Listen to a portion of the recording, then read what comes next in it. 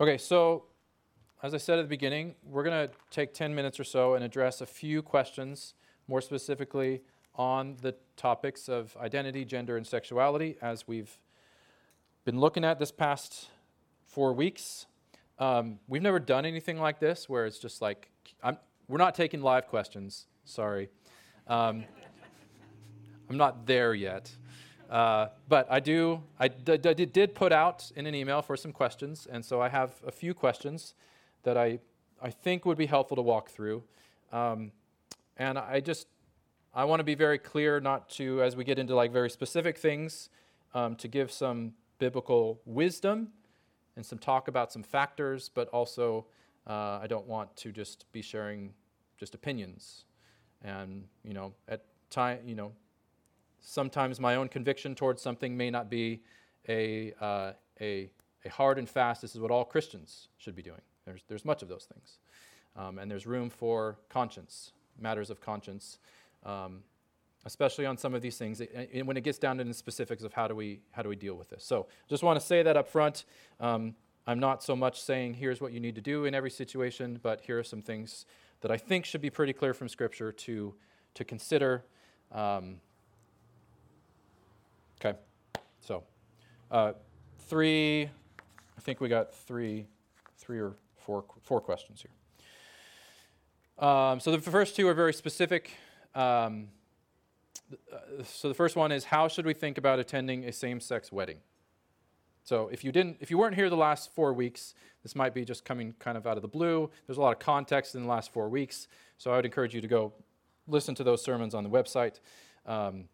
Yes, but how should we think about attending a same-sex wedding? And the first thing we have to do here is talk about how should we approach and think about our relationships with those in same-sex relationships.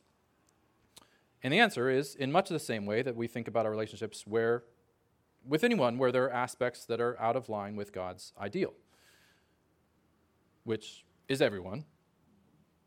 But in that, I think the most important factor is whether they claim Christ or not. What do they claim about Christ? Do they claim to belong to Christ, be under Christ's lordship or not? If they don't, we approach them in much the same way we approach all of our friends who don't claim Christ. We love them as image bearers, and we want them to know Christ. Our goal isn't to talk to them about any particular sin. Our concern isn't to talk to them about their sexuality. Our concern is that they would come to know Christ. And so we work hard to pursue them, to love them, to talk to them, be involved in their lives and pray for them, and be a friend to them. And in this, we push back against the lie that to love and care for someone, you have to affirm everything about their lives, which I've said a number of times is just asinine. Like, you're not in a relationship for 5 minutes with somebody before you find something that you don't affirm in their life, but you commit to loving them. And you commit to being in relationship with them. If there is a claim to Christ, it is often more difficult. And so on the one hand, we are to bear with one another, to let love cover over a multitude of sins, to not magnify the sins of others and decrease our own. Rosaria Butterfield has a kind of humorous little saying where she says, love the sinner, hate your own sin. And I think that gets at some biblical truths pretty well. It's a play on the hate the sin, love the sinner, but love the sinner, hate your own sin. Don't make much of everyone else's sin and ignore your own. At the same time, a Christian's attitude towards sin is to be one of humility and repentance and fighting against it, putting it to death, even if that lasts your whole life. We're continuing to do that. A Christian's attitude towards sin is not one of embracing it and celebrating it.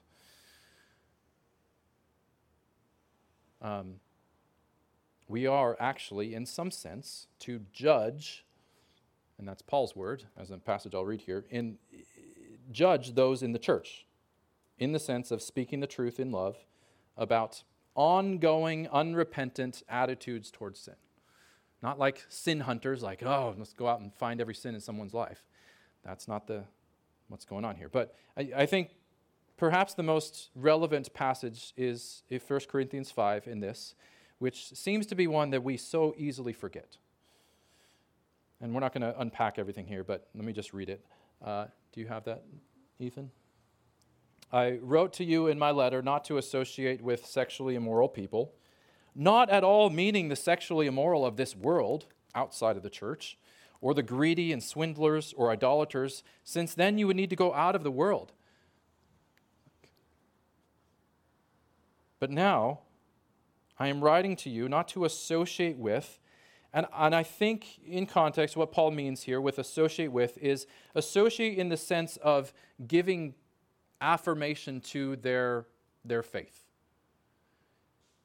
I don't think he means you can't have any relationship with these people. He will say don't even have a meal with, but still I think what he's saying is don't associate them in a way that you're affirming their faith when everything in their life seems to go against that.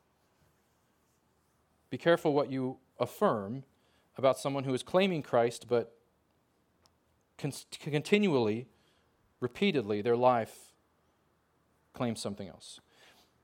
But now I'm writing to you not to associate with anyone who bears the name of a brother if he is guilty of sexual immorality or greed, or is an idolater, reviler, drunkard, or swindler, not even to eat with such a one. For what have I to do with judging outsiders? That's not our job. Is it not those inside the church whom you are to judge?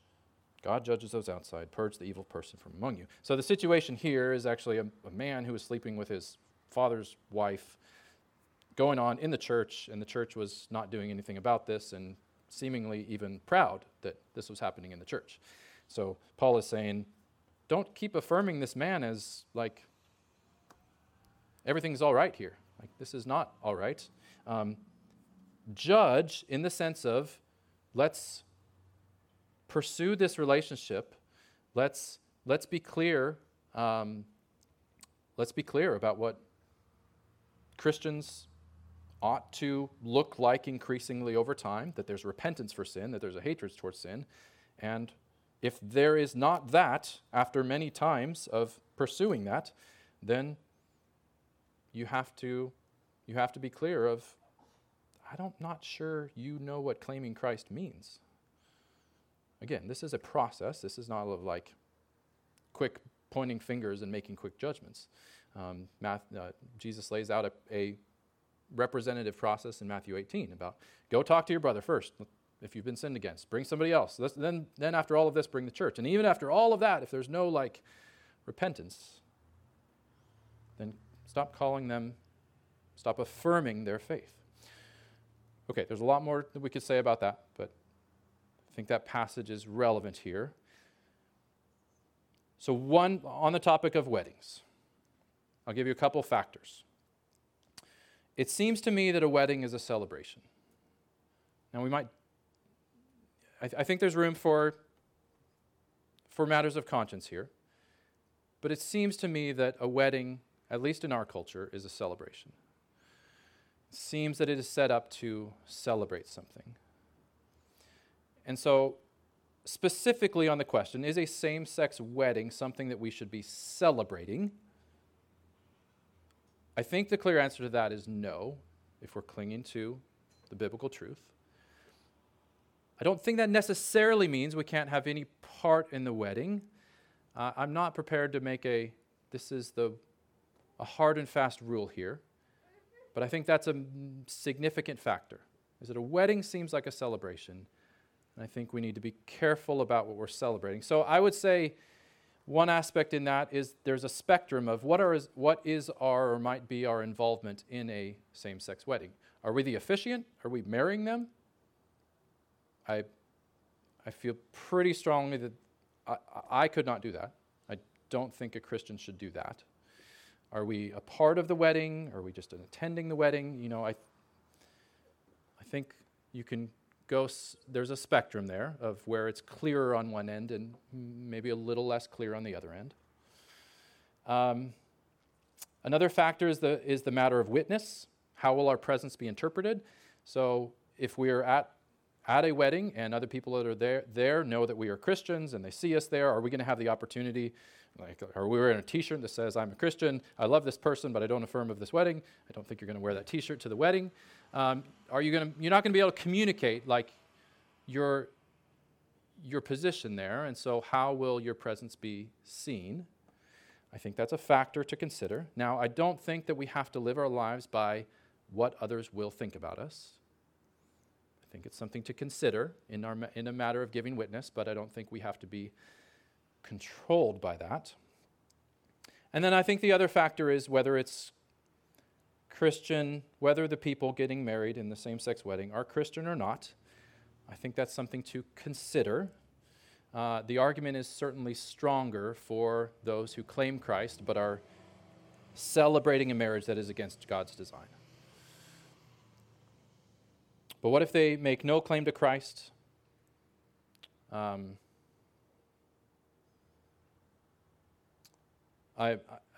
think those are the things to consider.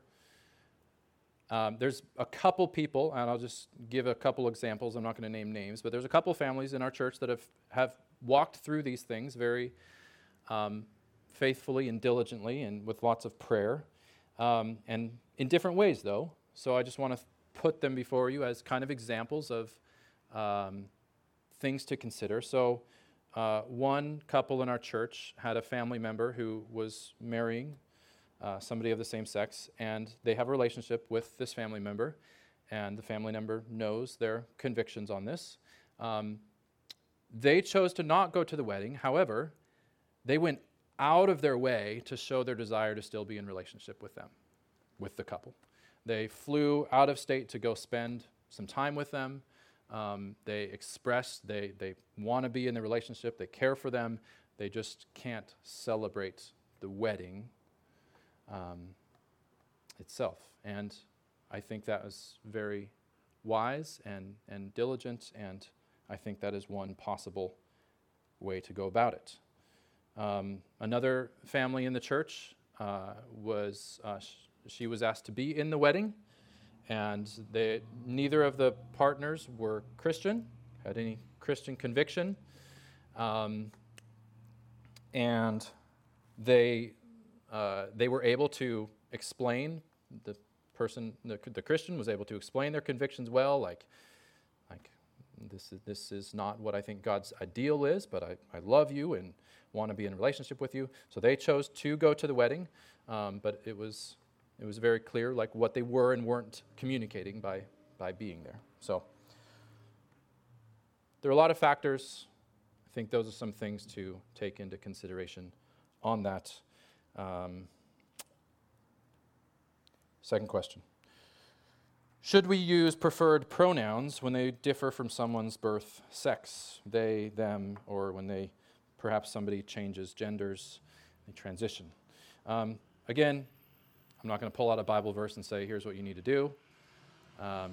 We don't have that, but there are biblically derived wisdom and truth to consider. And so I think probably the first thing that comes to mind is just truth speaking.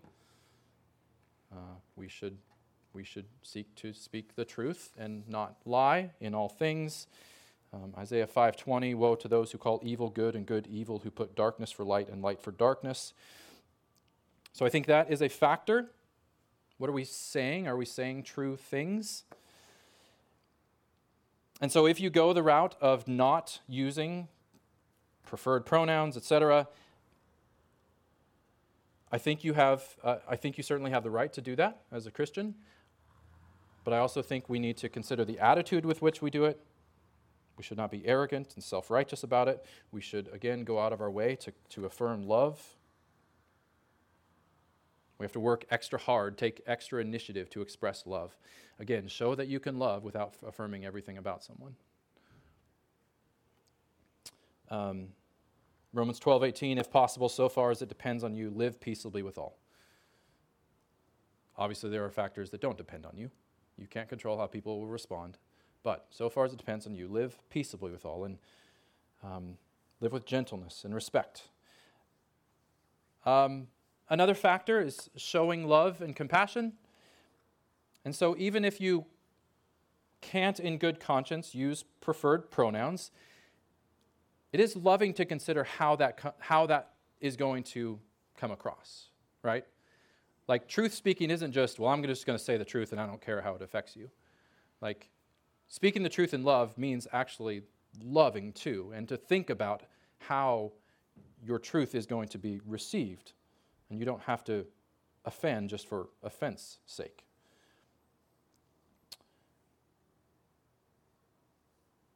So we should care about people's feelings, but we don't ultimately submit our definition of love or truth to however others might respond or feel about it. And so I would say we certainly have the freedom not to use preferred pronouns. The question is, do we have the freedom to use them? I feel like this is, I don't like saying I feel like as a pastor, but we are wading into some ground where I don't want to make a definitive statement if it's not clear from Scripture, that this is a secondary issue that we can perhaps disagree about, although I certainly lean one way. There may be situations, I can think of a situation like perhaps in work situations, where you're unable to explain your convictions, and you're unable to share why you're going the route you are, why you're not appearing to be very unloving, and unable to explain that, at least for a while, where you may choose to use them. The other thing that I think is, can you find another way? Can you find a way to not offend necessarily, but also speak truth and just use their name? We don't have to go out of our way to offend. We don't have to go out of our way to remind people of their sin. Like, just constantly just reminding of that. We don't need to be dishonest and pretend right is wrong and wrong is right, but we should also seek to care and love. So, okay, those were kind of the heavy ones. Happy to take questions in another time if you have follow-up questions on that, or just discuss that. A couple of a little more, I don't know about lighter, but a couple more things. How do we teach and prepare our kids on matters of identity, gender, and sexuality? And I don't have anything like super surprising to say here. Is you raise your kids to fear the Lord, you love them well, you forgive them, you confess your sins to them, you pursue them, you enjoy them, you spend time with them, you teach them biblical truth, who God is and what He's done.